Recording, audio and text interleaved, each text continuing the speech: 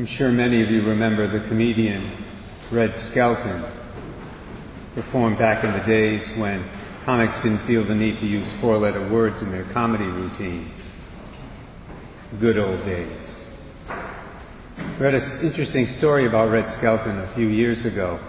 It seems that one day back in 1951, he was on a plane that was headed for Europe, where he was scheduled to perform in a show. But on the way, as the plane was flying over the Swiss Alps, 3 of the engines on the plane failed, and the plane began to go down. The situation looked rather bleak, to put it mildly, and many of the passengers quite naturally began to pray. As for Red Skelton, he did what he did best. He went into a comedy routine to try to distract the passengers from the impending disaster. He was like the orchestra on the Titanic that played music as the ship slowly sank into the North Atlantic. Well, thankfully, at the last moment, the pilot spotted a large field between 2 of the mountains in the Alps, and he was able to land the plane safely in that field.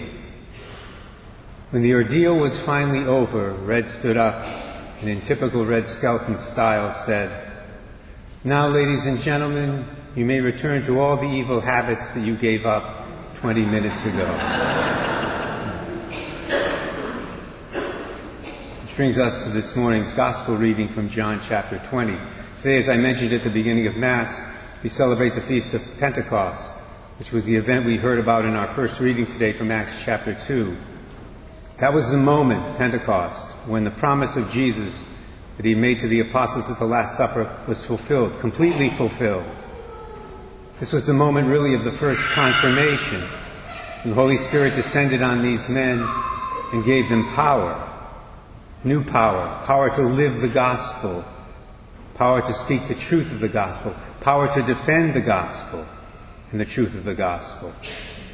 This was the moment when they received gifts, the spiritual gifts they would need to carry out the mission Jesus had given to them to convert the world.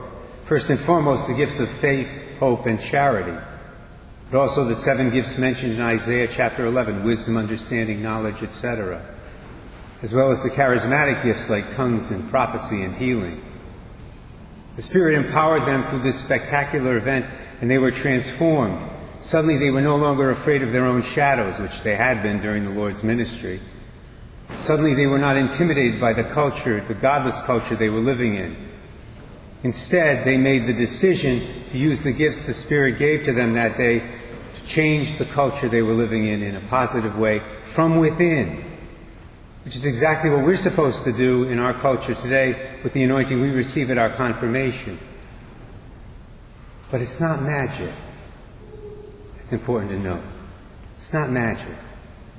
Notice I said the apostles made the decision to use the gifts of the Spirit to work for positive change. Fact is, you can receive the gifts of the Spirit in confirmation, as many of our young people do today, and do absolutely nothing positive with those graces. In that case, you will most certainly be intimidated by the culture we're living in, and eventually overpowered by it. And this unfortunately happens more often than not these days. If you need some proof, just get some statistics on how many Catholic young people today who are confirmed support things like abortion, it's transgenderism, it's so-called gay marriage. At this point, I'm sure it's well over 50%. But as important as it is to receive and use the gifts of the Holy Spirit in our lives, there's something even more basic that the Spirit brings to us, which is why Jesus didn't wait until Pentecost until he began to pour out his Spirit on his first priests. As we heard in today's Gospel, Jesus first sent the Holy Spirit to his apostles on the way on Easter Sunday, a full 50 days before Pentecost. And why did our Lord do that? So that they could forgive sins in his name. The Spirit was given first so that sins could be forgiven. It should make perfect sense to us, because if a person is steeped in sin, any spiritual gifts they have are not going to matter. They're not going to matter at all. Forgiveness is primary, and forgiveness is necessary for all of us. This is something, by the way, that Red Skelton definitely understood.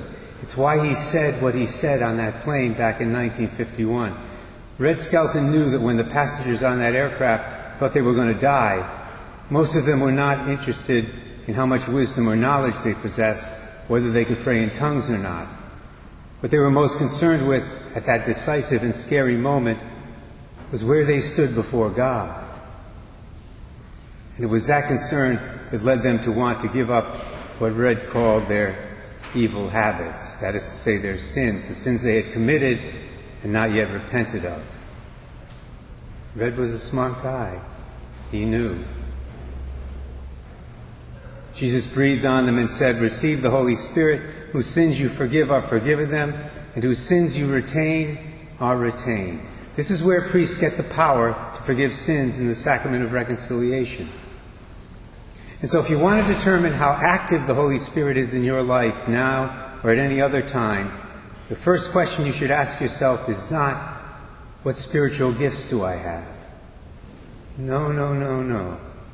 The very first question you should ask yourself is, how repentant am I?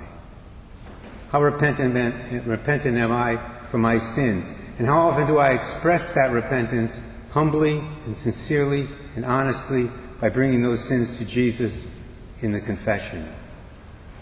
It's my simple prayer today that in the future the Holy Spirit will be very, very, very active, both in your life and in mine.